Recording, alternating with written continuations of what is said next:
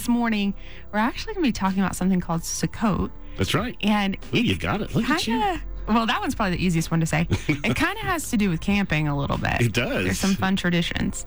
It's a good one. In fact, I was just thinking what a great intro with that song, "Laying Your Worries Down." It's pretty much a week-long celebration, camping trip, fun, and it's really to thank God for all that He's done. It's the ending of. It's also called the Feast of Ingathering, the Feast of Tabernacles. It's got a lot of fun names, but it's a really neat week. But in order to really engage it, you got to lay your worries down because it's going to be hard to thank God if you're so worried that He doesn't have you and He's got you. Right. So of all the biblical feasts, Tabernacles, called Sukkot, is the one Christians seem to know least about, and many of the Jews around the world, those especially who aren't religious Jews, celebrated. They're really engaged in more of a street party. It is just this huge party wherever you are. It does not just have to be in Israel, but wherever they are. It's really the big. In fact, it's just called the feast because it's that big for them.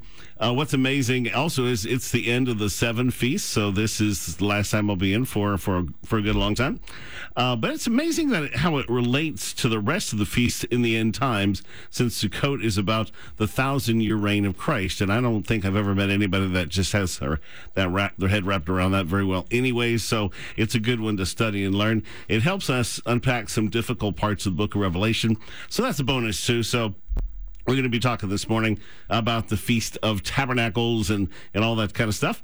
We're going to discover a couple of things. God's idea of a camping trip, which is very good. He's much better camper than we are.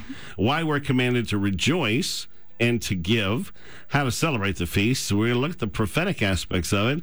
Going to look at the power behind the name Yeshua or Yehoshua, where it fits in the end times, and how to make sure you have enough oil as we encounter the heart of Jesus in a brand new way. And that's also kind of an end time concept, having enough oil, but it's a daily concept too. So we're going to look at that. So traditionally, it's believed that the feasts, all of them, are shadows and types, and that Jesus fulfilled the spring feast when He died at Passover. He rose 3 days later on first fruits, walked with the disciples until He ascended on day 40, and then poured out the Holy Spirit from heaven on Pentecost. Now, obviously, I totally agree with that idea. It's also assumed, though, that Jesus will fulfill the fall feast at His second coming. I go 50-50 on that one. I think He will, but I think there's more to it. The problem with the second part of that theory is He was born on Rosh Hashanah, I believe, came out of the desert and began His earthly ministry on Yom Kippur. And John described Jesus' time on earth in John 1:14, and the Word became flesh and dwelt among us, and we beheld His glory, the glory as of the only begotten of the Father, full of grace and truth. Now, that word dwelt is equivalent to Sukkot, or tabernacled among us. So Jesus has already fulfilled the fall feast, so He didn't have to do that in terms of like we're waiting for Him to fulfill something. But that said, the fall feasts do have a whole lot of themes in them that really line up with the end times.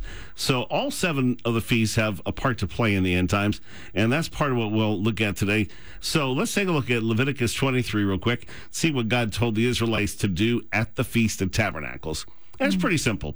The Lord told Moses, for 7 days, everyone must celebrate the festival of, and this one called Shelters, so there's a lot of names for it, in honor of me. So again, this is all about God. You're not celebrating anything else, you're celebrating God. No one is to do any work on the first day of the festival.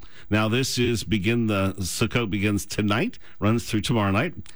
It's time when everyone must come together for worship. So it's specifically a worship day and night. For 7 days, sacrifices must be offered on the altar. The 8th day is also to be a day of complete rest. You begin the festival of shelters after you've harvested your crops. You pick the best fruit from your trees. You cut leafy branches to use during the joyous celebration in my honor. For 7 days, every Israelite must live in a shelter, so future generations will know I made their ancestors live in shelters when I brought them out of Egypt. All right? So if you see the theme there's a whole lot of celebrating and joy. We're just honoring God. And so this whole feast is what all Israel looks forward to all year long. It's the end of your harvesting, which for a farmer, that's your real labor. So we could say Sukkot was kind of the original Thanksgiving before the Pilgrims, if you will. Yeah. Kind of take Thanksgiving as well as Christmas, kind of roll it all together. It was a harvest festival to celebrate the completion of the agricultural year. That's a great time. Specifically, there are 7 species that they grew in Israel: barley in the spring, wheat and grapes in the summer, all the sweet fruit in the fall. You have pomegranates, figs, date palms, and olives. And so what they did then is they build these flimsy sukkahs, which is what we're calling a tabernacle. That's where the Sukkot comes from, sukkah, to testify that their safety and stability came from God's care. So you're not building a fancy house. You're building a ratty little thing that you can stay in and say, no, I'm not. My hope isn't in my house here. My hope is in God. So they intentionally build them, not real strong. They would remember the Exodus, the tabernacle where God would meet with Moses specifically, not just where they stayed as they were traveling, but specifically that God had made a place on earth to come and meet with him. Rosh Hashanah, the days of awe, the day of atonement, had all passed. All of the repentance and judgment was behind them. Their sins were atoned. They'd spend the week celebrating life with God during the Feast of Tabernacles, or booths. I'm going to give you about 27 names before we're done. They would construct the sukkah. Now, this is a lean-to or a hut. Some people use tents. It's a pretty basic way, where they eat their meals together. Essentially, it's anything they could build to create shade for themselves. It was intentionally flimsy, as I said, but still safe to show that it's temporary. They decorated it with beautiful foliage, and they left room in the ceiling to be able to see the stars at night. That's real important. So essentially, they're just going camping. But their sleeping in a sukkah was optional. You don't have to sleep there, but you do have to eat together, and that was what was crucial. Now, building sukkahs, by the way, isn't just for this festival.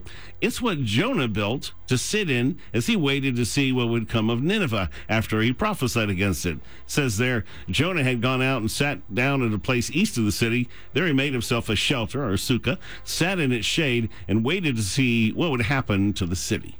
So it's a normal part of their life, temporary shelter. So we're going to talk about the Feast of Tabernacles coming up. Where do you get your joy from? I mean, where do you get the depths of your joy from?